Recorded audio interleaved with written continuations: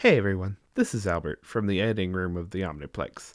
I just wanted to put a little timestamp on this episode. When we recorded this one, it was October 16th, 2022, and it is now March 2023. Each of us has had major life events happen in the last 5 months since this cast was recorded that has prevented us from recording or releasing. Some of that is still ongoing, but we want you to know that we are still here and plan on recording more in the near future. The Omniplex is always open, and we appreciate y'all hanging in there with us. Hope you're safe and well, and please enjoy this episode of Recommendations from October. And while I'm here, I may as well tell you that this episode contains some swears and general adult content, and therefore, listener discretion is advised.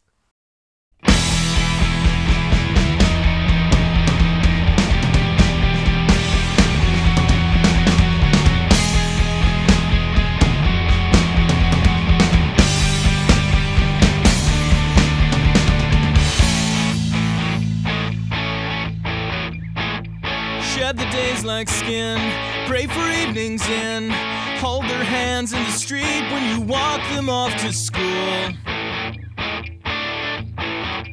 A box too full to shut, cardboard paper cut, the bleeding edge of a picture of your parents when they were cool.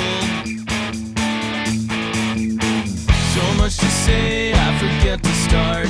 There goes the day, fading as it passes. Forget the gray, let it fall apart. It's okay, I like you in glasses. Shovels in the sand, Play-Doh wedding band. Okay, Anyway, so I don't have a hard and fast list for this one, but I do have a few things. I'll probably be making it as we go. I've got a couple of good ones. What was the last date that we recorded one of these on? Well, let me see here. Okay, let me jump into Craig's thing. Or actually, I don't even need to do that. I can look at files. Or, just scroll up, because it's looking like the last time we did one of these COVID casts was in July. Okay, then I know exactly what I'm going to talk about.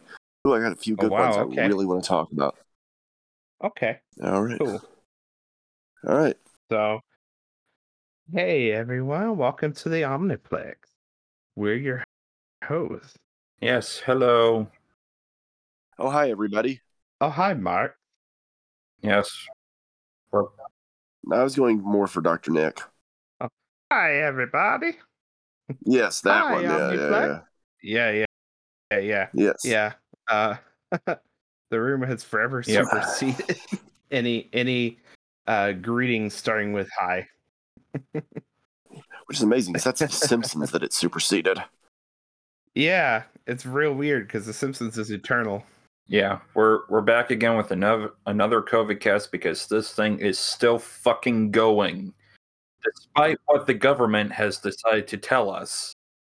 We're back on our bullshit, people. The pandemic is still going on. Please still wear your fucking masks. Please get the booster shots. It's not going away. I don't know how many times we're going to have to say this, but for as long as this is still a thing, we are still going to do COVID casts. We will. And the sad part is that we're going to have to keep doing this forever, because that's how it's looking.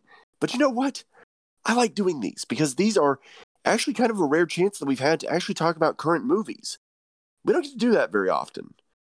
And it's fun. It's fun. It actually lets us get to some classics, which I'm going to be hitting on 3 major classics that I saw in the theater when I get to my section. But it lets us get some random stuff, and it lets us really cover the state of the art. So I hate it, but this is the one side effect that I like. So, all right. Get your booster, wear your mask. Get your booster, wear your mask, damn it. It's that simple. And with that said, on with the show, because we're actually rolling a little bit early today. That's kind of cool. Oh, Zephyr, you want to start us off? Yeah, you had a good list. I most certainly do have a list. Though I will say real quick, the the one thing that we all three watched, I want to save that for when I do my section, because we can all do it at kind of a closing. Absolutely. Okay. Yeah. Yes. All right. Yeah. Okay, so starting off with some absolute trash, let's go with North. It's really that bad, people. It's really of the Elijah Wood trilogy of like movies based on books. It's the worst. It's based on a book? It's based Yes. on a book that, believe it or not, it had the same screenwriter as the writer of the book wrote the adaptation, and he absolutely threw his book completely away in favor of everything, because the book is pretty good. Is it really? Yes. Oh, wow. But the book is nowhere near as racist. It's actually smarter. It's actually funnier. Oh, it's not all a goddamn dream. Boy, that kid's a racist shit if that's all a dream. Yeah, it was absolutely painful to sit through, even though I fully knew what I was getting into, because, I mean, we're all familiar with the infamous Ebert quote about North. Yes, we are. And if y'all have never seen that episode, it is on YouTube. I cannot recommend it enough. It is We'll slip it in. also worth watching for their review of It Could Happen to You, because it's a really lovely review where you get to see them excited about a movie. So, yeah. No, North is an atrocity. Yeah, absolutely bad. And I saw it in a theater. Oh. Wasn't happy. Dang. It's okay, because the next time that Wood did a movie based on a major book, it would be a little bit better. The Short People movie, whatever that was. Mm-hmm. Yeah, those are a little bit better. One we still have yet to cover, and I still have your copy, Austin, to send you. I just haven't done it yet. Oh, yeah. No, I was saying about Lord of the Rings. Oh. Yeah, he's not in Tiptoes. Okay. No. That's true. No. That's true. No. That's true. Oh my God. Why did my head go there? Okay, because we still do need to cover that soon. Yes. We should. God damn it. Okay, fine. Sure. Okay. Let's hear what else you've watched, because it's probably going to scare us. Leonard Part 6. Yep. Oh, fun. Okay. Monster aside, Bill Cosby does not translate to a theatrical screen at all. No, it's not. Like, between this and whatever the fuck was going on with Jack. Y'all remember Jack, right? And Ghost Dad. Yeah. Mm-hmm. Yeah. He is not a good person to put on the big screen. No. Nor was, I mean, this film is just absolute fucking garbage. Like, how do I put this? Not a single joke lands. Yeah. And it's his script, so I don't know why he was so mad at the movie. It's bad. Mm-hmm. Absolutely. Pinocchio. Yes, the Disney remake. I remember their trailers released pretty much simultaneously, and one right after the other. And after Guillermo del Toro's version, I saw that, like, oh no, I'm gonna wait for this one. I'm good, Disney. Thank you. I'm just gonna ask, why on earth, when Del Toro, one of the certified geniuses of modern cinema, is doing anything, do you try to go in behind him?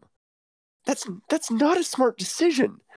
Like, okay, we're still very much in the midst of Disney trying to remake most of their animated catalog, for better or worse. And this is definitely in the on the worst side of things. I think the only one of those that I've liked is Cinderella, and it's because Cinderella isn't a particularly great story anyway. So having Cate Blanchett ham it up, and having Helena Bonham Carter really have a lot of fun as the fairy godmother, and also, bizarrely enough, having a really good romance between the two leads actually really made me like it. But then again, it was Kenneth Branagh in a rare moment where he was doing a commercial film and he actually knew what the hell he was doing. So it's pretty good, actually.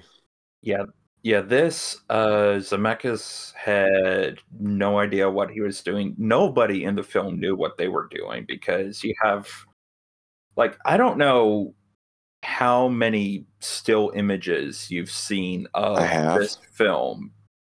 The fact that Pinocchio is completely computer generated and really doesn't interact realistically with the environment he's in. Like there are some shots where he's floating in Tom Hanks' hands. Ew. Ew. No, that's Oh not yeah. good. Yeah. Yeah, there was also a wonderful sequence that is specifically dedicated to Pinocchio going to school and stumbling upon a pile of horse shit. And every critic in the world thanked God that they had been given a metaphor to describe the movie. Mm-hmm. It is also difficult to try and adapt Disney's version of Pinocchio within 2022 because, if y'all remember, Pleasure Island, that whole sequence, Yeah. there's no tobacco in this one. The alcohol is substituted with root beer. Why? There's like a weird section within the park where kids are allowed to protest, and I'm like, that's not exactly What? Yeah. Excuse me, Disney? Yeah, Are you showing your ass here, Disney? Oh, they've always shown their ass. I've seen their fucking asshole for years. This is this is not the first time. It's the fact that the camera just turns and we see a bunch of children in a picket line and having it framed as, oh, this is unruly behavior. What? This is unruly and bad union busting. I'm just going to say this about Robert Zemeckis. He is a man that I think that he had a tremendous gift. And I think that if you watch Castaway, it is literally, when that movie ends, whatever skill I believe that that man possessed as a truly visionary, brilliant filmmaker, it's gone at the end of that movie. I think The Polar Express is very pretty and I enjoyed watching it. After that, he has lost his goddamn mind. And the thought that the man that gave us Contact, a movie that is bleeding with emotion and ideas, has become this, it baffles me. God, Contact is great. Yeah, also the Coachmaster has his own musical number on the way to Pleasure Island in which you cannot see anything. It takes place in like pitch black night, and it's like you're doing a dance routine that we literally cannot see. What is going on? See, I'm gonna chew out a movie for being too dark when I get to my section, but Pinocchio shouldn't be too dark. And I know I'm talking a lot, but I get passionate about these movies. I really hate them. I will simply point out this. In 1992, Disney did a theatrical re-release of Pinocchio, the 1940 perfect movie. I saw that. I saw that in a theater in Humble, Texas, and that's the only version of Pinocchio that I'm ever going to see. Aside from, the Del Toro, but that's different. Like, of Disney's version. And it's the same way with Beauty and the Beast. I did not see the remake. I saw the 2013 3D re-release, and that was I actually have a Cinestory of Beauty and the Beast. I'm kind of obsessed with that story for those that don't know me. I saw The Lion King in the re-release. Same.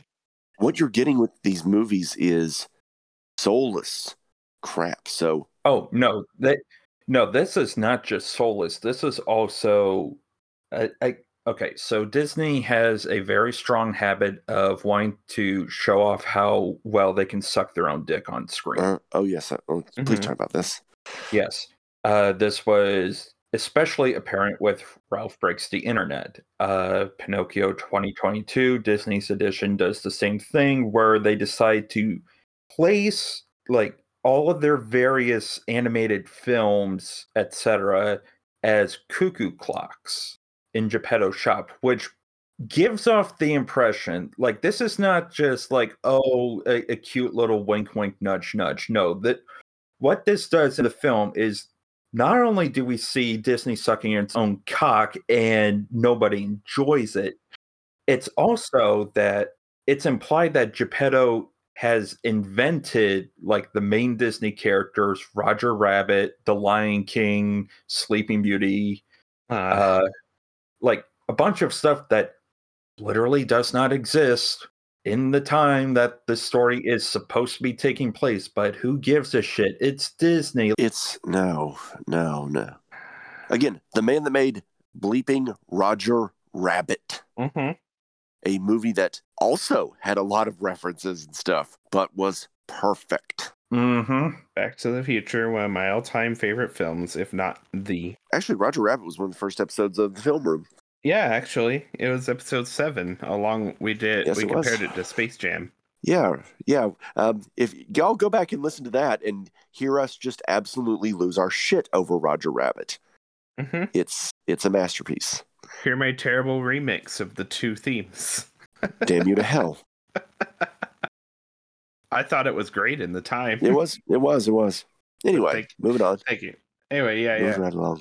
More animation-ish. I watched The Queen's Corgi, an animated film where it's about, one of the Queen's Corgis, being spoiled as shit, and then, betrayal, sent out into the real world, meet a bunch of street dogs. But like, the thing is, we see the Queen. Like, the Queen, there is a very extended sequence wherein Donald Trump shows up with his dog, which, is definitely based on real life. And this dog actually attempts sexual assault on our main character. Okay. For kids. Mm-hmm. It is incredibly, incredibly gross. You wonder what the hell were they thinking? And that's really all I have to say about that. Les Mis 2012. I finally saw it. Oh yeah? Oh, it's not good. Okay. Like I'm not exactly well equipped to sing, but even I could tell when people were either flat or just not hitting those notes. And it also doesn't help that it's from the same guy who would give us Cats 2019. Yeah. I think the decision to record the singing live was a batshit insane decision, frankly. I think the only person that really came out of that looking good was Anne Hathaway. And that's because her instrument is just impossible to describe. What she has as a voice is, I truly think if she hadn't gone into comedy and to dramatic work the way that she did, she would have been a stage star. She absolutely has an instrument. And, obviously I'm saying that about, well, she won an Oscar for this, for doing one of the great moments in stage history. Yeah, the whole decision, the fact that Hugh Jackman doesn't come out that great in this should really say everything, because he is one of the greats of Broadway. Yeesh. Mm-hmm. Also, hot take, but I don't think Les Mis works as a musical. Just saying it. I think Les Miserables it's one of my favorite books of all time. Jean Valjean is one of my favorite characters in all of fiction. I think it's a little too dramatic to work as a musical. It's hard for me to explain it. It's a little too political. It just doesn't work. Like, the camera work in this absolutely does not work with like there's barely any still shots save for like Anne Hathaway's number. It's always like slightly moving or slightly at a Dutch angle, and it's nauseating. Gross. And you want people to sit in the theater for like over 2 hours and watch that go on? No thanks. Also, was not exactly pleased to find Eddie Redmayne in this. And I'm like, oh, so that's how you ended up in The Danish Girl. Yeah, damn you to hell. Yeah, it was around that time. And I think the only thing I've seen him in prominently in the last 2 years is, of course, The Thing That Shall Not Be Mentioned. Yeah. By she who shall not be named. Oh, in all fairness, he does have a movie coming up for Netflix that is based on a really great true story where he's playing a killer nurse. So that'll probably be fun. That might be fun because it's based on a really good true crime book I've read, so that might be fun. Yeah, Okay. along the lines of crime and trans, Brian De Palma's Dressed to Kill. I'm just gonna say that the only De Palma film that I think that I really like, other than Carrie, is Carlito's Way, and otherwise I don't get De Palma. Sorry. I really don't like. Aside from like maybe Phantom of the Paradise and Blowout. Oh wait, he did those two. Yeah, Never mind. Got to put those two in. Duh. I was Okay, gonna say. you're welcome. Yeah, thank you. I almost sounded really stupid there. My first exposure to him was Scarface, the updated Scarface. Yeah, which was not I hate Scarface. It was not a good intro, but that was all over Stone, baby. The sentient bag of cocaine. Yep. Mm-hmm. But yeah. See, that's the difference between Carlito's Way and Scarface is Scarface was written by Stone. David Coep wrote Carlito's Way. Much better writer. Yeah, Dressed to Kill is just offensive. Yes, it is. I find it to have no merit whatsoever. It's like, oh, he's doing Hitchcock. Yes, but you could have done Hitchcock much better and without coming off as a piece of shit. You know, Hitchcock would have things like gay themes. Rope. In Rope. Strangers on a Train. But like well, for one thing, he was evoking real cases, a real case with Rope. But for another thing, like there was actually something being said in those movies. Looking back on my review of Rope, I think I was a little harder on it than I needed to be. I love that movie, really. Yeah. God, now I'm thinking of better movies. Keep going, Zephyr. I'm sorry, I keep interrupting you. I'm being very rude. Actually, okay, so I made a mistake primarily in going to the gas station and picking up a White Claw for the first time. Never had it. The second mistake I did was drinking White Claw for the first time while also watching Harmony Korrine's Trash Humpers. Mm-hmm. Now, oh God, I hate Harmony Korine so much. Oh God. Do I want to know? No, you really don't. You really don't. I mean, go ahead. I'm just saying. Yeah. like, I understand why people might like Trash Humpers. I get it. I understand it. It's just, maybe this one might not be for me. Like, it's very much no budget, him and like a few other people in ugly prosthetics just doing weird and unsettling things like aforementioned trash humping. We have a scene involving pancakes and hand sanitizer. Okay, then. I found it really weird that one of the titular characters would later be put into a really skimpy two-piece for most of Spring Breakers. That, my brain could not make that jump. I know that it was all bad prosthetics in the first one, but I'm like, no, my brain is not making this leap. You're creepy, dude. You're creepy. Yeah. It's just, oh God, I hate Spring Breakers so much that we may have to do an episode on it when it's nearing its 10th anniversary. When it gets there, we may have to do an episode so that I can just finally rip this movie apart with a hunting knife. Please. Yeah. Go on. Yeah. There's also The Magic Christian, the Peter Sellers Ringo Starr outing. Again, it's not very good. Peter Sellers is wasted as a talent in this film. Ringo Starr is just there. The British humor doesn't quite land. There's a bizarre sequence where you have Yul Brynner in drag singing to Roman Polanski at a bar. Oh God, stop talking.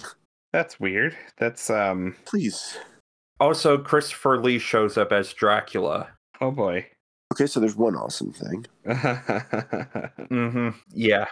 It's So I guess I don't know anything about this movie. It's supposed to be a satire on wealth and society, but it's all and like how the rich can pay people to get away with crimes, and it's like, but it's done in a very blocky way of its time where watching it now you're just like we've already felt the things, we've seen the news, we've lived the news. This does not have the same impact it might have had at the time. No. No, I can agree. I can agree. That's from Terry Southern, isn't it? Yeah. Yeah, Terry Southern is one of those guys for which, aside from being part of the team that did Doctor Strangelove, have always bounced very hard off of. Like, there's even a scene where you have Peter Sellers engaging in metaphorical warfare on a large circular table. And if I had a nickel every time that happened, I'd have 2 nickels. It's just weird that it happened twice. Again, Doctor Strangelove is, well, it's Doctor Strangelove. I don't have to explain this movie to people, right? Like we're all agreed that one is actually as good as it's sold as, right? Because it is. I love it. Oh yeah, love it. It's, if you haven't seen it, we recommend. It's Stanley Kubrick doing comedy satire and nailing it. It's hysterical. My God, the scene where Sellers is on the phone talking to the head of Russia, and it's just this awkward, sad, pathetic conversation. I haven't seen the movie I probably haven't seen the movie in 20 years, and I'm still laughing thinking about that scene. And Peter Sellers plays like 3 characters. Yes, great in it. There's a good movie. Yeah. Okay. I am definitely late to the party on this one, but I saw Bridesmaids. Ah, yes. And this is one where you and I actually are pretty much a very strong disagreement on, and I respect that. Stone-faced for 2 hours, found absolutely nothing objectively hilarious in it. Chris O'Dowd as the G. Willikers cop / romantic interest, that did nothing for me. Like, I am not against women being crass. You can go out, you can tell shit jokes, you can show shit at literal metaphorical. That's not what I'm against. I'm just against badly written comedy. And again, I think it's funny that you and I are at such loggerheads on this because, first of all, I actually think that movie was way oversold on that front. I actually think that's only like 5 to 10% of it. I think a lot of it is some really potent observational humor about surviving depression and failure. And I don't know, it worked. It's one I've gone back to repeatedly. I do think that it does suffer from the need to definitely have an edit. All of Judd Apatow's produced movies desperately need an editor to go, okay, no, you can cut 10% of this. This is true. I do think that. That's true. It's hard to do a comedy that brushes the 2-hour mark. Yeah, you shouldn't do it. Yeah. I mean, there are rare exceptions, but it's hard to do. Yeah, let's move along. Okay, Louisiana Story. Now, this was a film directed by the guy who gave us Nanook of the North, and is ostensibly about a boy living on the bayou and dealing with this oil company that comes in on the land. This was supposed to be a documentary, but there's very little anything that actually puts it in that genre, and it's actually a pro-oil piece. I don't think anything more need be said. It is also dreadfully, it's poorly paced. This easily could have been like a 40-minute film. Fine, whatever. I decided to watch this film at like twice the speed, and it still wasn't fast enough. Speaking of bad films from that era, we have Judge Priest, a film that is about this kindly old Southerner judge, and Step and Fetch It. Okay, wow. That's really all I need to say. Yeah. What does that mean? Okay, if I heard the hand clap, like, oh boy, here we go. Yes. If you go back and do your history on the way Black people were portrayed in cinema, especially the early days, you have the lazy Negro stereotype. Oh, yeah. And Step and Fetch It was the one to go to in order to show that. Yeah. It was a movie? Yeah, Step and Fetch It was an actor who, did these kinds of roles. And yeah, there is no, how do I put it? Like Step and Fetch It and the roles that he was cast in definitely played a part in Spike Lee's Bamboozled. Yeah. So look, if you want to know more, you can go watch Bamboozled or watch Marlon Riggs' Ethnic Notions. So I take it that this was a white dude that did lots and lots and lots of blackface. No, it's actually kind of sadder. Uh-oh. Okay. it's a black man. Yeah. Oh shit. Okay. It's a sad, sobering story. I'll put it that way. Okay. Um, All right. but yeah, Damn. this was billed as a comedy. A whole lot of it would not fly today. Strong pass on that. I also watched the ass-numbing 4-hour film Cleopatra. It's so bad. It's so bad. It deserves its hate. It deserves its reputation. I mean, Ugh. okay, aside from white people playing Egyptians, Yeah. Mm-hmm.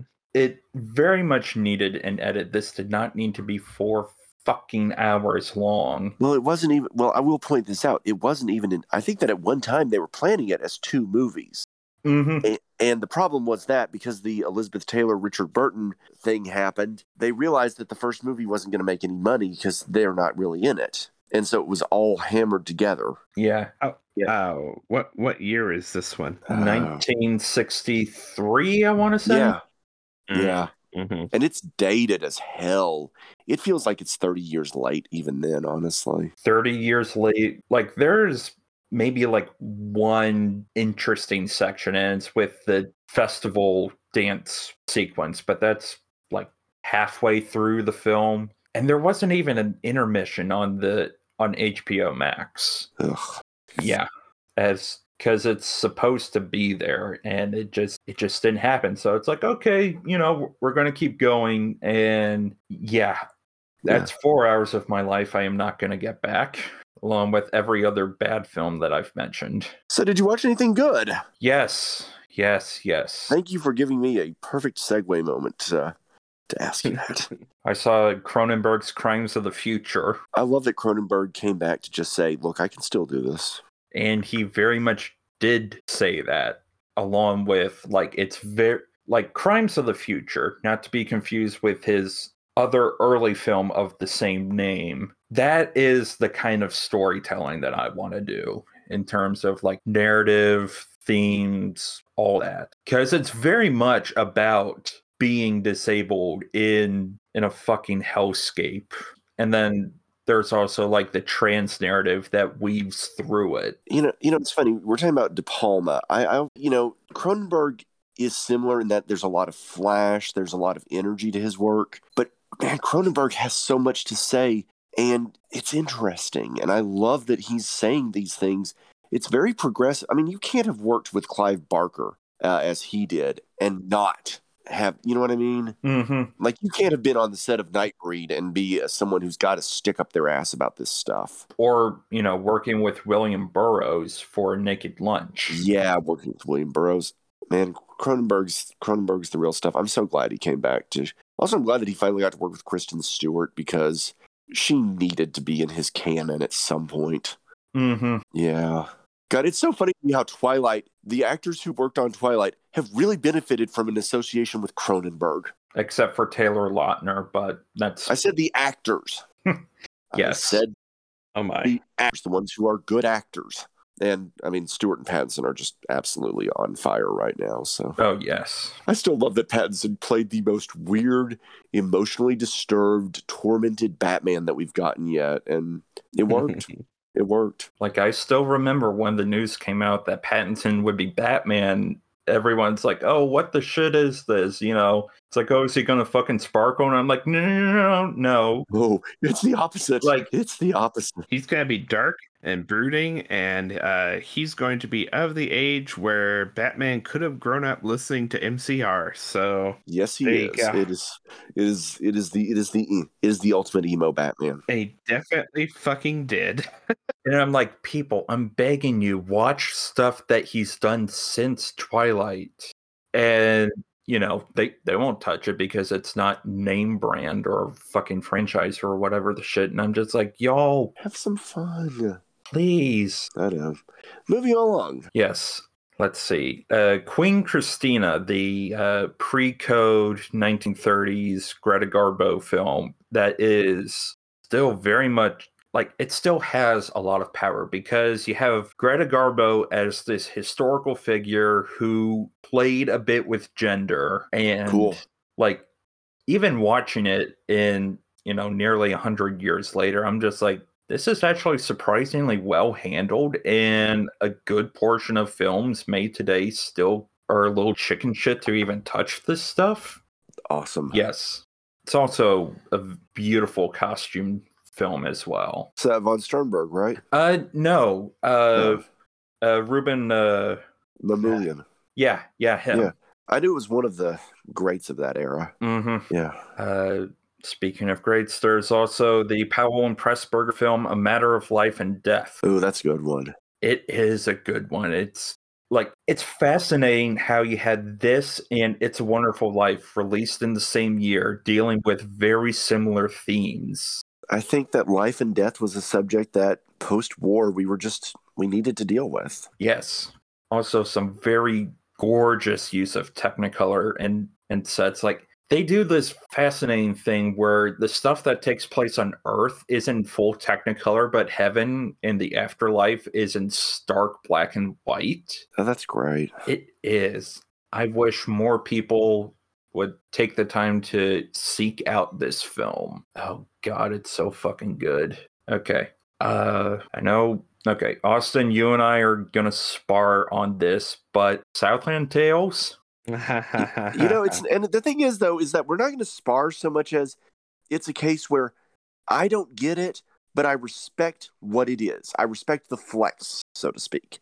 So really not going to spar on it because I at least admire that Richard Kelly absolutely swung for the fences. I hate everything that Kelly has done, but I don't think he's a hack is the thing. I also admire that the people that made Southland Tales are still deeply proud of it. Yeah. Mm-hmm. Including, bizarrely enough, the lead actor. Dwayne Johnson will talk about that movie happily in interviews. I forgot he was in that.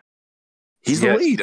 Oh, boy. Yeah, it's like he's in it. It's been a while. Sarah Michelle Gellar's in it. You have Amy Poehler. Wallace Sean William Scott. Yeah, Wallace. Forgot Amy Poehler was in it. Johnson will always say that it's the movie where he got to prove that he was, in fact, a real actor. Yeah, I don't hate it. I'll put it. I hate The Box. I don't hate this. Yeah. The Box was. The Box was a middle finger to Richard Matheson, and I took that personally. Like the poster? No, I mean the movie itself. Oh, the movie, The Box. Okay, yeah. Richard Kelly. Yeah. Okay, yeah. Yeah, no, that one was. I took that movie personally as a fan of Richard Matheson. Like, as I was sitting through and watching Southland Tales, it dawned on me, like, this was what Don't Look Up tried to be. Yes. Except with this, there's actually a sense of direction. And, like, Southland Tales definitely was trying to discuss things that would be of a not too distant future, but still plausible-ish. And, of course, watching it now, you can see it's like, oh, holy shit, there's a lot of stuff that kind of came to pass. Yeah. Whereas with Don't Look Up, it was so goddamn smug. Can I just say that it's extremely funny that in the last month we had NASA like slamming a satellite into an asteroid as a test to see if we could, do that, and going, oh, well, that just completely invalidates that entire movie. Cool. Yeah. I mean, I get it. It's a metaphor. Like, it's a metaphor for global warming. I get that, but it's still funny to me. Like, oh, okay. No, you're right. You're right. Yeah. Like, we're totally fine from this specific thing. But anyway, yeah. Yeah. Like, I would gladly rewatch Southland Tales over Don't Look Up any day of the week. Yeah. Let's see. I did watch the recent Lars von Trier film, The House That Jack Built. I'm probably the only one out of the three that will go to bat for von Trier at times. Breaking the Waves is great. I'll defend that one. I actually had a copy of the screenplay at one time. I may still have one, actually. Yeah. Like, with his recent work with The House That Jack Built, Nymphomaniac, Volumes 1 and 2, and Melancholia, all of which clock over 2 hours or so, it moves along rather quickly. It goes along at a very nice pace, and then it's one of those where you sit down and you're like, oh, holy shit, a lot of time has passed, as opposed to, something a lot slower like Cleopatra, where it's like, oh god, there's still 3 hours left. Yeah. He doesn't get into like the full, I guess, Von Triersian kind of stuff like the slow motion art homages until the very last like 15 minutes of the film, and even then it's great stuff to look at. Oh, that's cool. That's cool. Yeah. Right. I'm almost done. I swear there's like five No, more on my list. 5 more on my that's list. fine. Okay. All good. Frankenhooker. Hindenlauder. Mm-hmm. Love Hindenlauder. Yes. It's very much a semi-modern riff on The Brain That Wouldn't Die. Like, you can easily tell which parts of it were lifted for this particular iteration. But it's great. Also, the creature design in it, in like the final third, it just some of the most fucked up little flesh things that I've seen. I'm like, yes. That's Hindenlauder. That's Hindenlauder for you. Again, I love the guy's stuff. Obviously, basket case movies. This brain damage. Love them.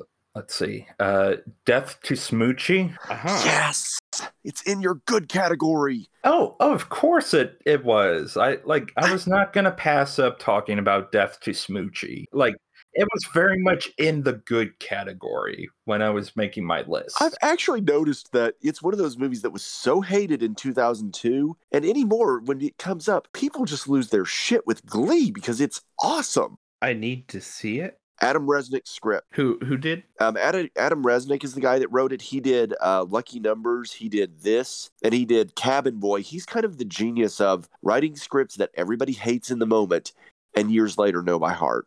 He's awesome. Oh, that's funny. And it's Danny DeVito directed. Is it? Yes. Well, shit, that changes everything. And it's real good Danny DeVito directing. It was anti-recommended to me in the moment, like in 2002, 2003? Yep. 2002. Yeah. 2002. And yeah, that kind of forever made me go, okay, then I'll avoid it. But I might just have to reconsider that. It's part of Robin Williams' insane hat trick in 2002 of bastard performances.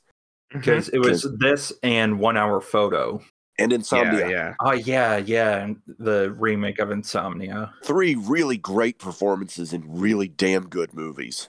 Dang. Yeah. Like, as a kid, I saw the poster for Death to Smoochie up on the theater wall, and I'm like, what is this? And then I just never got around to seeing it because it was somehow always out of reach. And then I'm scrolling through YouTube, and it's one of the free-to-watch movies. I'm like, oh, shit. Okay. I have time for this now. Watch it. Yeah, I watched it, and it's great. It's hysterical, and it's one of the best modulated comedy scripts of the 2000s. To be blunt, y'all are pretty bad for comedy, actually. But this is a really good one. This is a really great one. So, yeah, cool. Almost there. Okay, so Ken Russell's Listomania. Cool. A film that, as promised, out Tommy's Tommy. Lots of phallic imagery. Like there is a sequence where you have Roger Daltrey riding around on a giant mechanical penis. Okay, that's not even phallic imagery at that point. That's just phalluses. I mean, technically, it's images. It's images of fallacies. So technically, you also have Ringo Starr's The Pope at one point. There's a Nazi Frankenstein that is resurrected. Like, this is, again, way more bonkers than what Russell did with Tommy, which is a work of art, in my opinion. Oh, yeah. I love it. Ken Russell is awesome. Ken Russell marched to his own beat his entire career, and we just run for it. Oh, yeah. Though he would get serious at times. I'm trying to think of how Whore, because that's the name of the movie, is a real rare serious film for him, and it's worth seeking out. And then there is the Dr. Seuss penned script for the film The 5,000 Fingers of Dr. T. I didn't know he wrote films. Just one. Okay, so he wrote film. Okay. Yeah, he wrote film. The script was originally 1,200 pages. Ooh, 12-hour movie, huh? 14-hour, whatever that translates to with the 1 minute per page. I don't even want to know. Oh boy. Yeah. Yes, that this is a live action Dr. Seuss film for all intents and purposes. You can definitely see some of the trademark Seussian elements, but there's also like this weird atomic age / German expressionism going on in the set design. The fact that you have the villain, the Dr. Terwilliger, played by the guy who gave us Captain Hook. Hans Conried. Mm-hmm. And just chewing the scenery any chance he gets. It is a fever dream, but one that I wholeheartedly embrace. Cool. Like, there's no way that they'd be able to do half of the stuff that they do in this film today, because it's all practical. Like, they bring in all of these boys to sit on this giant curved piano at the same time. And yeah. Okay, so final film. Uh-huh. Trick or Treat Scooby-Doo. I watched this one last night. This is the official Velma is gay direct-to-video Scooby-Doo movie. And I only went in knowing that, but this one actually gave a lot more. Like, you have a solid premise where Scooby Gang decides to seek out the person making the costumes behind all of the villains. That's genius. That's nice. And in doing so, they realize they accidentally managed to decrease crime for an entire year.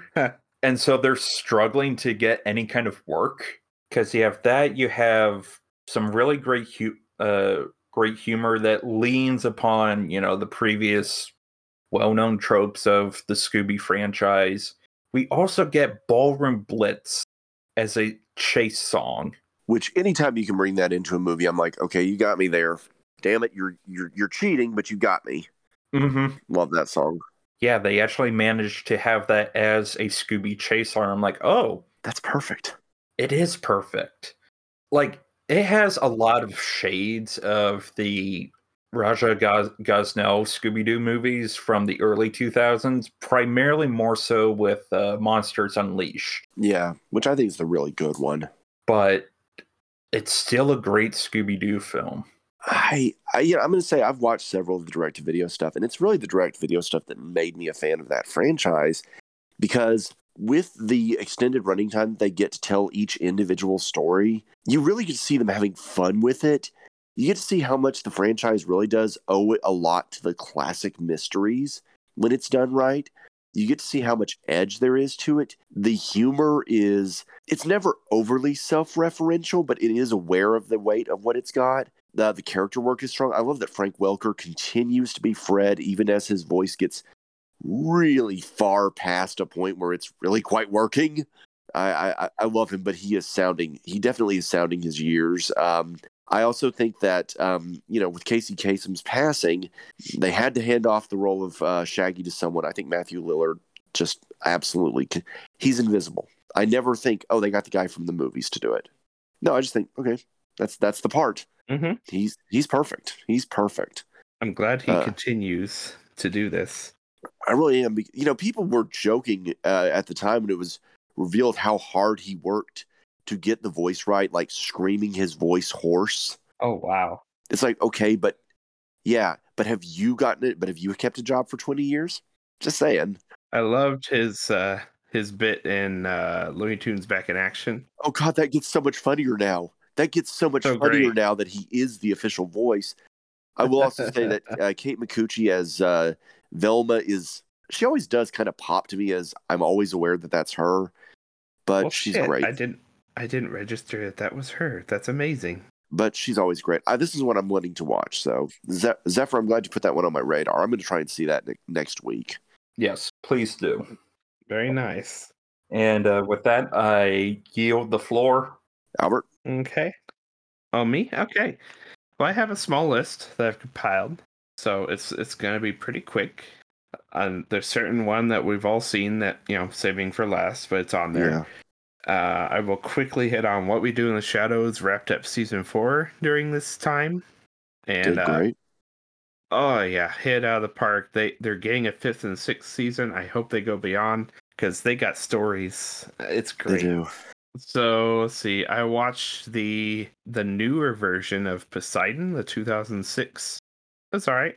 It was brutal, as it probably should be. Poor Freddy Rodriguez did not deserve the death he got. Spoilers, sorry. But yeah, it's very much, you know how you can watch a film and then look at all the actors that are in it and go, oh yeah, this is of a time.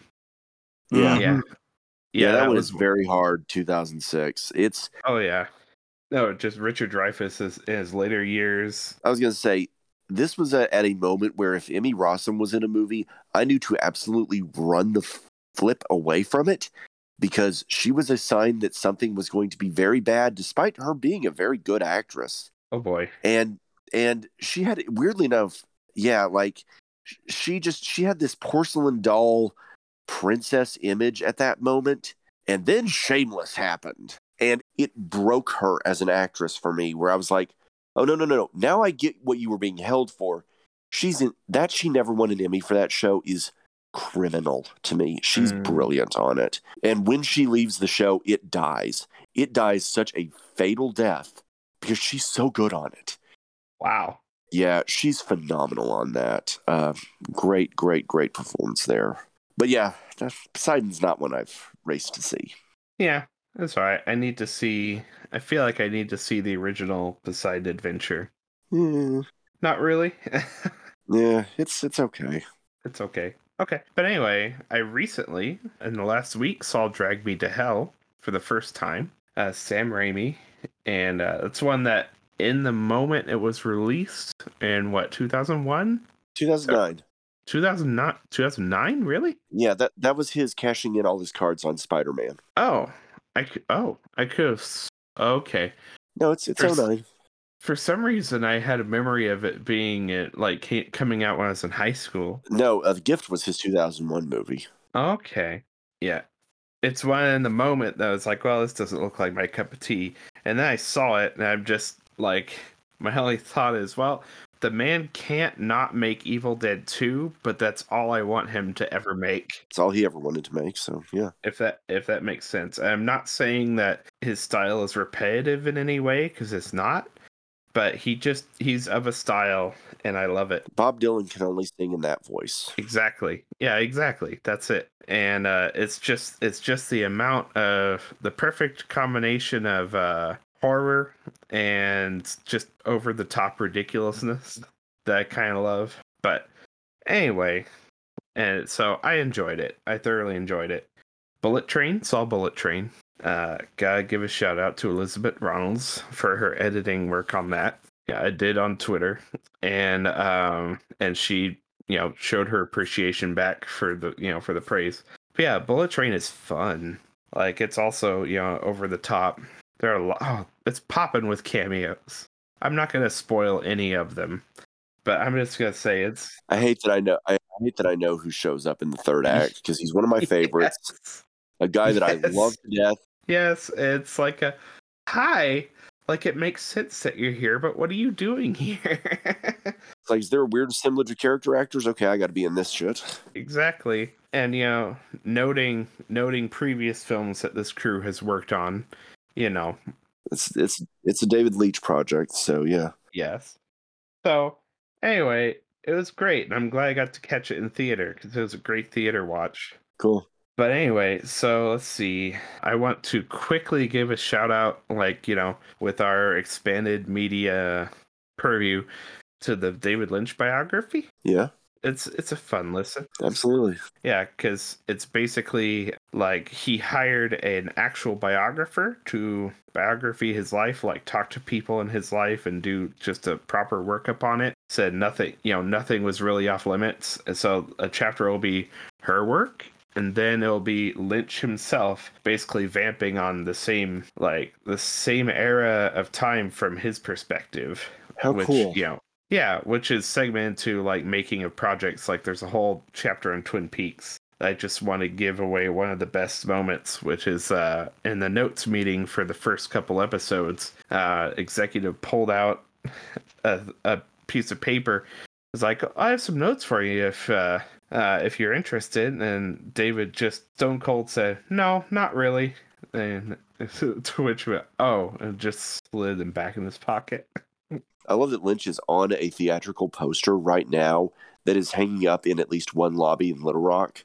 Because I saw it yesterday. Yeah, he's on the poster for the Fablemans. Oh, nice. Yeah. Cool. For those that don't know, he's playing John Ford in that. Oh, wow.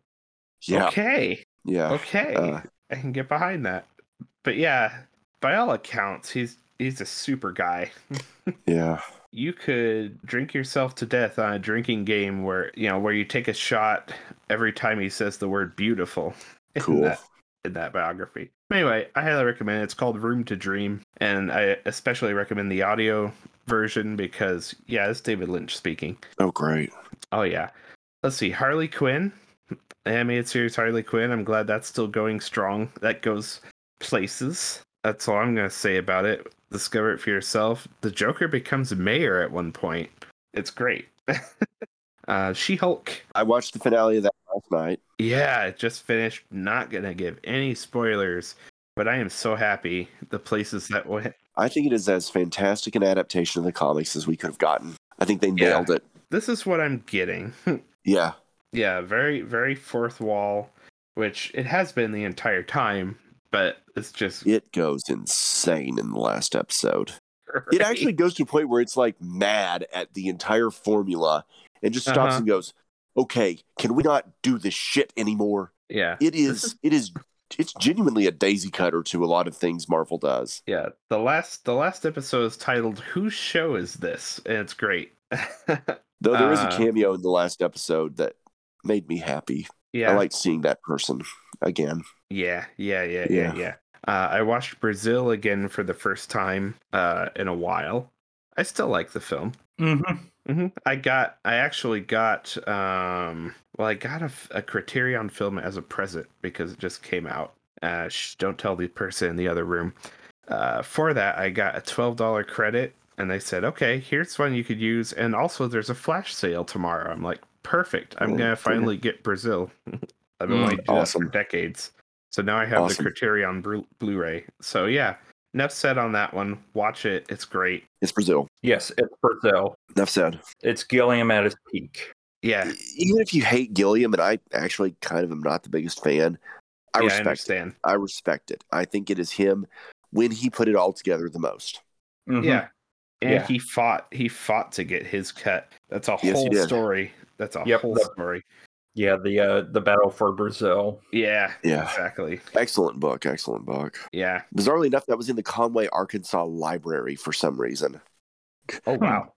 Yeah, I will never understand that. I will briefly say that we only have the cut. We have two cuts of the movie that's on the Blu-ray. His Vision, and the 90-minute Love Conquers All version, which is what the studio wanted, and we only have that because the studio got to have their cut on the TV version. Well, so I think you need to have both cuts in availability, though, to understand the work. I think in its own weird way, the Love Conquers All cut needs to be understood as a legitimate reflection of someone's interpretation of the material, even if it's well, it is what it is. So yeah, that's on the disc 2 on that. But anyway, yeah, Brazil, it's great. Seek it out. Two more briefly. I've used my Disney Plus subscription to its full advantage because they continue to put out some pretty awesome cartoons. The Owl House. Are good? Oh yeah, it's funny.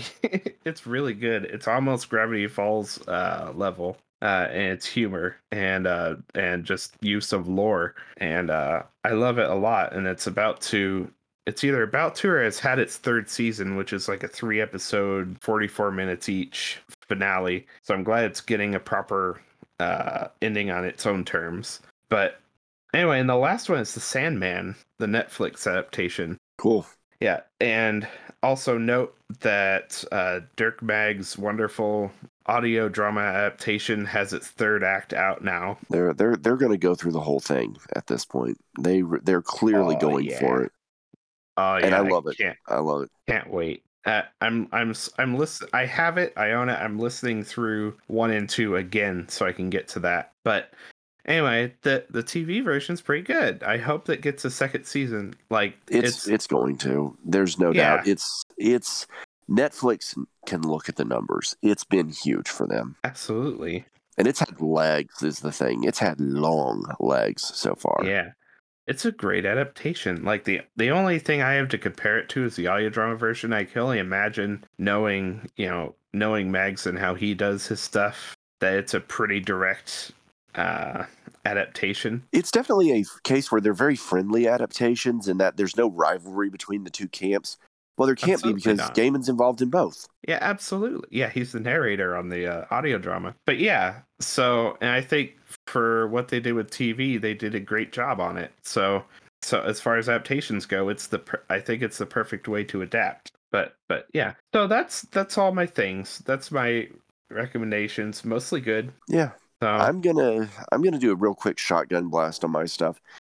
okay. Y'all have to understand that one of the reasons that I don't get to watch as much stuff is because I am a father, I am a husband, I'm busy, I have a lot going on. So I wish I watched more stuff, but I still did manage to actually get to theater several times recently. And 3 of the movies that I watched were either full-on re-releases or revival screenings. So I'm going to talk about, just kind of in ascending order, the ones that I think are the best. I got to see Batman Mask of the Phantasm on Batman Day, and I think it looks good. I think there are some flaws that I noticed on this viewing, maybe a little bit more than I normally had. I don't think that the print that I had was particularly good. I thought it was kind of an off print. Not all of the animation is quite theatrical grade, just to be honest. And that's something that I hadn't noticed until I got to see it in the theater. There's some stuff that just doesn't quite get there, but it's still a great script. That script gets it far across the line. But then there's the 2 full-on theatrical re-releases that I got to see, because for those that don't know, this summer Universal put Steven Spielberg's 2 biggest films for the company out, well, aside from Jurassic Park, out in theaters. So I got to watch Jaws in 3D. Yeah. My God. Not to be confused with Jaws 3D. Yes. No. We're talking original Jaws. I just want to point out that you realize when you look at a conversion of a Spielberg movie into 3D, how much Spielberg uses deep focus on his movies, because everything in the frame pops. It is such a tactile experience watching this movie in 3D. It looks like there's never a moment where you're not noticing a 3D element. It is even in some of the smallest dinner scene, the 3D is gorgeous. And of course, it's 3D that's overlaid onto Jaws. We have a cast on it. You know what I think of the movie. Jaws, it couldn't be better, couldn't hold up better. But I want to talk briefly about the one that really affected me. I had never seen E.T. in full until the IMAX re-release. Really? I had never seen, not all the way through. And I'd always kept it in my back pocket. Yeah, and I'd always kept it in my back pocket as, this is one that I'm going to watch when I need it. This is one where the moment you see it, it's going to be perfect, and I'm going to need it. And I saw it in the IMAX remaster. For those that don't know, the movie was actually shot basically IMAX ratio. It was Academy ratio, so to speak. So it is the biggest IMAX movie I've ever seen at like a theatrical IMAX experience, not a Limax as they call it. Yeah. It filled the entire frame. Every bit of it filled the frame. Nice. Spielberg is operating at a level that we almost take it for granted how great he is. But to watch him in this movie is to watch, it's like watching Jimmy Page do a guitar solo. It is a level of artistry that just, you can't even grasp it. This is such a brilliant film. Melissa Matheson's script, though, matches him step for step. Matheson is one of those writers that I know writers consider her like she's a writer's writer, so to speak. I think that E.T. is one of the, if this were like, if I was listing like the best films I'd seen without qualifying for re-releases, it would be one of the best films I've seen in the last 10 years. My God, E.T. is incredible. And I think it's almost taken for granted now in our culture. It's a movie that it's not cool anymore. You know what I mean? But it should be. It's phenomenal. And if you haven't seen it again in a while, it's great. You realize that Drew Barrymore was a comic actress of a rare breed just immediately. She's incredible in this. All the actors are great. Henry Thomas is great.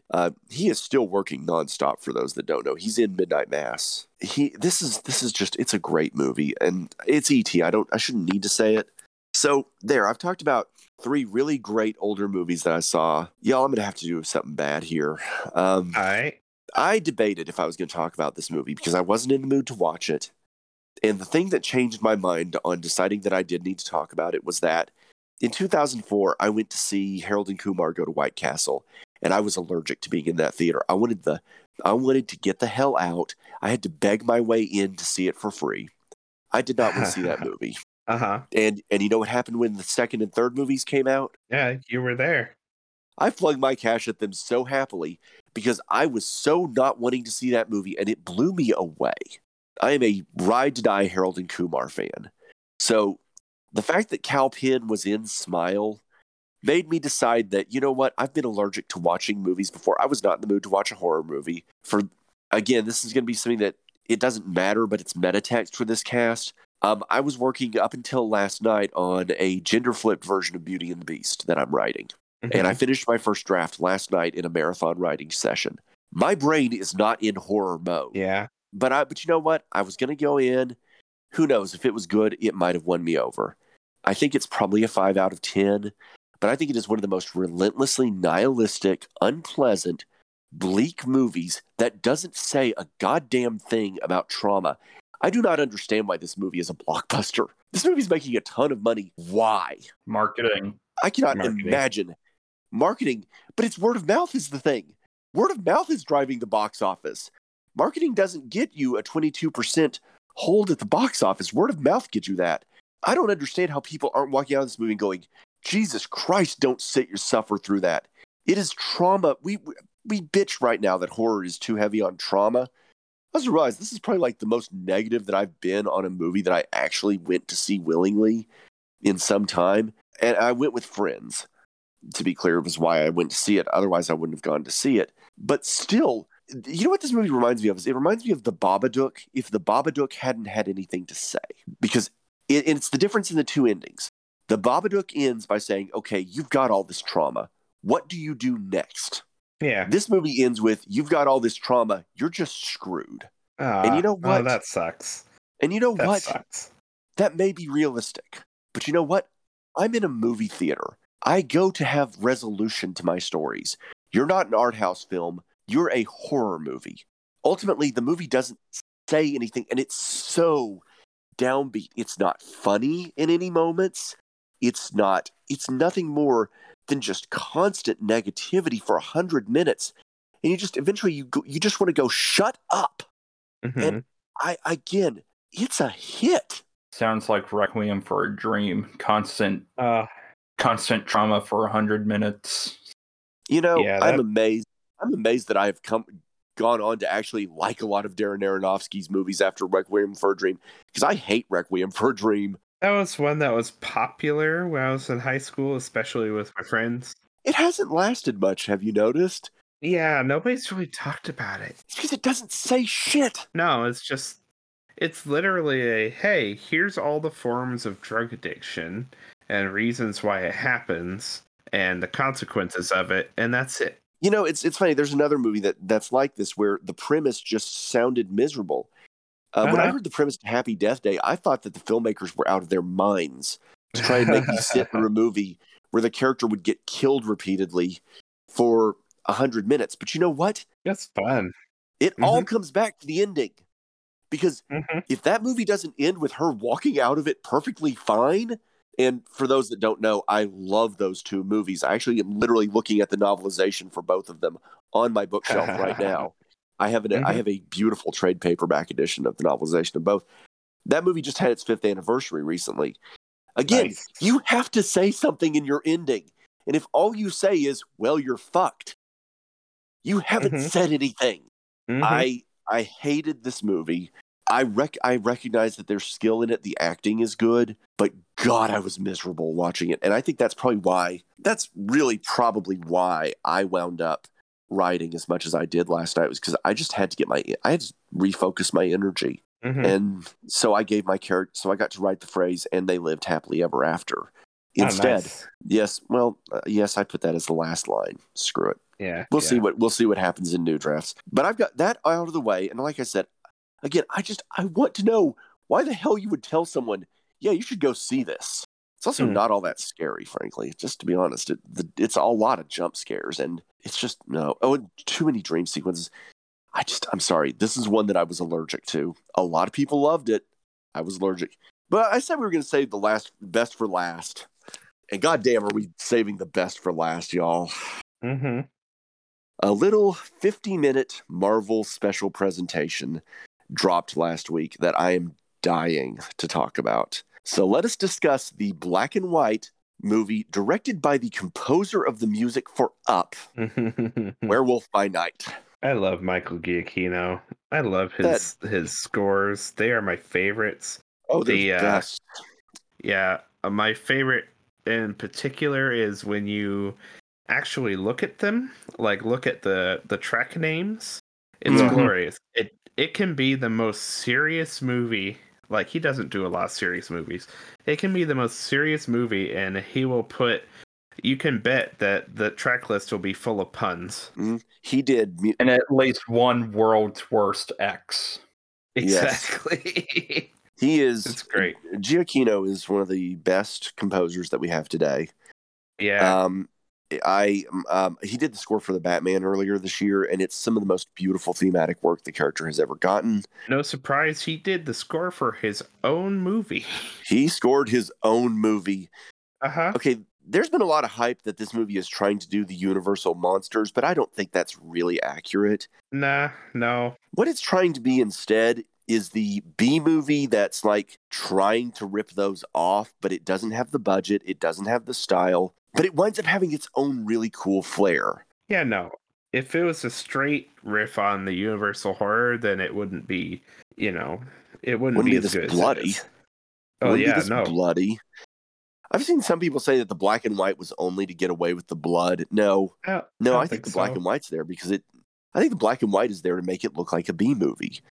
I also think that the digital photography on it is deliberately a little bit cheap to make it evoke sort of the B movie feel. Again, I really think B movies were what Giacchino was going for here. As a directorial debut, this is a absolute going for the fences movie. Apparently, the not giving anything away, but the monster in it, not the title name werewolf. The monster in it was mostly not CG, apparently. Actually, you're not going to be giving anything away because at this point, it's really, we have to talk about it. It's Man-Thing. Oh, sure, yeah. It's Man-Thing. They don't call him that. He's only ever called Ted. Yeah, but yeah. The thing about this movie, though, is it actually really does pack a lot into 50 minutes. Mm-hmm. It's a complete story. All you get is the exact details you need. It's mostly sets. It's actually relatively light green screen for Marvel. That's the other weird thing about it. This is a Marvel presentation that gets rid of almost everything that's been bugging people about Marvel lately. Lots of physical sets, lots of practical effects. The werewolf itself is mostly, I think it's actually all makeup. Yeah, I did wonder about that. It's all makeup. There's some CGI in the movie, and you can spot it. Yeah. But there's one scene where they use green screen in a way that's like old school window into a portal thing. Uh-huh. It's funny, nice. It's funny, but not in a nudge, wink, wink, self-referential way. Yeah. It's weird. I'm not just going to say it. There's more meat in this than there was in Thor: Love and Thunder, which I think we could have technically covered, but I don't have anything to say about that movie. I liked it enough when I watched it. I will never revisit it. There's more meat to that. Well, that's just it. I forgot about Thor: Love and Thunder. Doesn't that say it all, doesn't it? Well, no. It's not that I forgot. I just forgot it was within this time period. Tab and I loved it. I know you were a little bit more. I'm kind of in the middle on it. I don't hate it the way that some people do.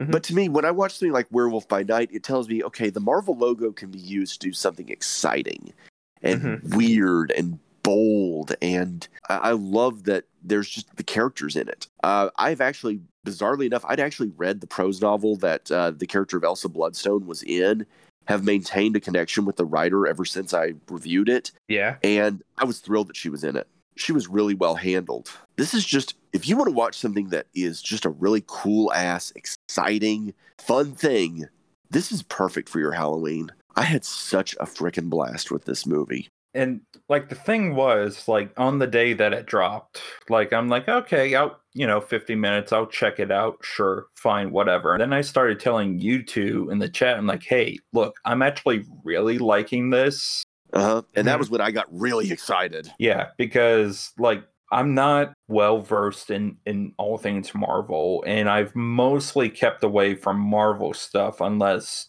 I felt like it. And this one, it's like I didn't really need any prior knowledge of like the past 20 movies or whatever to understand the plot. It's you're given the characters, you're given the scenario, and then you just go with it. It really is a bullet. There's nothing, there's no excess in this movie at all. That it is just 50, and I'm calling it a movie because it was honestly a more filling meal than, again, half the stuff they've done in the last 10 movies hasn't been nearly as satisfying as this. This is when you get excited for what Marvel can be, and I loved it. Yeah, like this was one of the more accessible outings for Marvel than, you know, whatever they've had in the past 5 years, or really anything since the end of the first 3 phases. Yeah. For Bernal, Gail Garcia Bernal, he's fantastic in the lead. I really cannot say enough good about how much he knows exactly what it's supposed to be. Like, that's the thing. The acting in this is even a blast. I love that the main villain of it is Harriet Sansom Harris, a legend of 90s comedy. If you watch 90s sitcoms, she was all over them. I love that she's in it. This is a good one. And yeah, you don't need to, but if you do know the 70s Marvel horror comics that it's trying to evoke, and I'm a big fan of those, oh my God, it's so perfect at evoking them. And again, I love that it's short. I love that I can tell someone without hesitation, watch this, and because it's only 50 minutes, you're not going to regret the time. So, highly recommended. It's on Disney+. They're looking at doing more of these special presentations. I want them to. Yeah. The next one will arrive in December, and it will be a holiday special for the Guardians of the Galaxy. Oh, yay, more Chris Pratt. Yeah. I'm choosing to focus on the happy that it's more James Gunn. That's what I want. That's what I want. Having said that, I am looking forward to the Mario movie for It looks Jack gorgeous. Black. Yeah, it does. It looks great. How many things has Jack Black done in his career where it's like, well, I'm looking forward to it for him. Also, I hope Luigi carries the movie because I also like Charlie Day. I do too, and this is going to be the fact that they're looking to bring in some of the Luigi's Mansion stuff into it excites me. Yeah, it's in the trailer. Oh shit! Yeah, it looks like they've got a little bit of that in the trailer. Okay, now I'm real excited. I will say, the one that if they really and truly figure out what they've got with her, they might actually have some fun with it, is what will happen with Peach, because it's Anya Taylor-Joy. And their internet, take notice, I pronounced her first name correctly. You never hear that said correctly. And if she gets the chance to run, she is a phenomenal comic actress who never gets to do it. When she hosted SNL, it was like, wait, you could be doing this with your career? Wait, what the hell are you doing? You have this skill? It was almost enraging how good she was at comedy. Oh, wow. And it also changed my opinion of her because she's such a odd-looking porcelain creature that it's like, almost off-putting. And then when you watch her do comedy, it's like, wow, you're actually really natural and comfortable in your own skin. I did love her. Do this more. I did love her in Last Night in Soho. Yeah. I thought she did really good in that. Yeah. I will say that the casting of another character related to her that is a gigantic, epic spoiler for the movie was really good. Albert knows exactly what I'm talking about. I think so. Which one for that movie? So yeah. So next time we'll figure out something. Next time we have several casts we keep meaning to do, but we are hard up against time. So take us out. Okay. Our opening and closing music is "Glasses" by Jonathan Colton using a Creative Commons 3.0 license. You can give us our socials, tweet at us. We are at the Omniplex on Twitter. Please like us on Facebook. Like us, interact with us. Facebook.com/the Omniplex podcast. You have a question for our show? Have a suggestion? Have any comments? Love mail? Hate mail? We'll take it. I mean, you don't have to send the hate mail, but okay. Our email is theomniplexpodcast@gmail.com. subscribe to us, rate us on any platform you listen on. It helps. So, yeah, this has been it. All right. Later. So, y'all have a good week. Go watch movies. Right. Yep. See you in hell. Yep. So much to say, I forget to start. There goes a day, fading as it passes. Forget the pain, let it fall apart. It's okay, I like you in glasses. A boy played by Elijah Wood gets fed up with his folks in that scene from North and decides that since they don't pay attention to him, he will divorce them and go looking for a new set of parents. And that's the setup for one of the most thoroughly hateful movies of recent years, a movie that makes me cringe even when I'm sitting here thinking about it. I hated this movie as much as any movie we've ever reviewed in the 19 years we've been doing this show.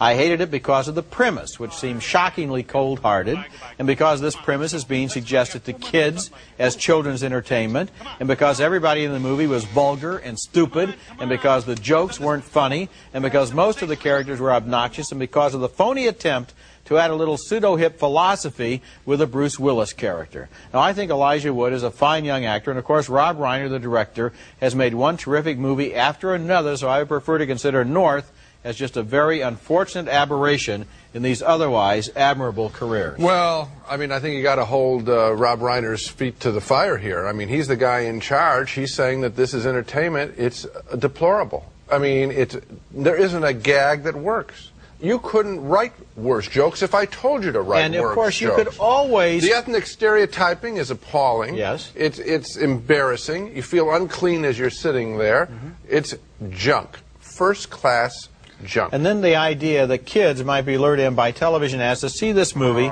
about a little child who, you know, throws away his parents and goes shopping for a new set. It's really... Any subject could be done well. This is just trash, Roger. Okay.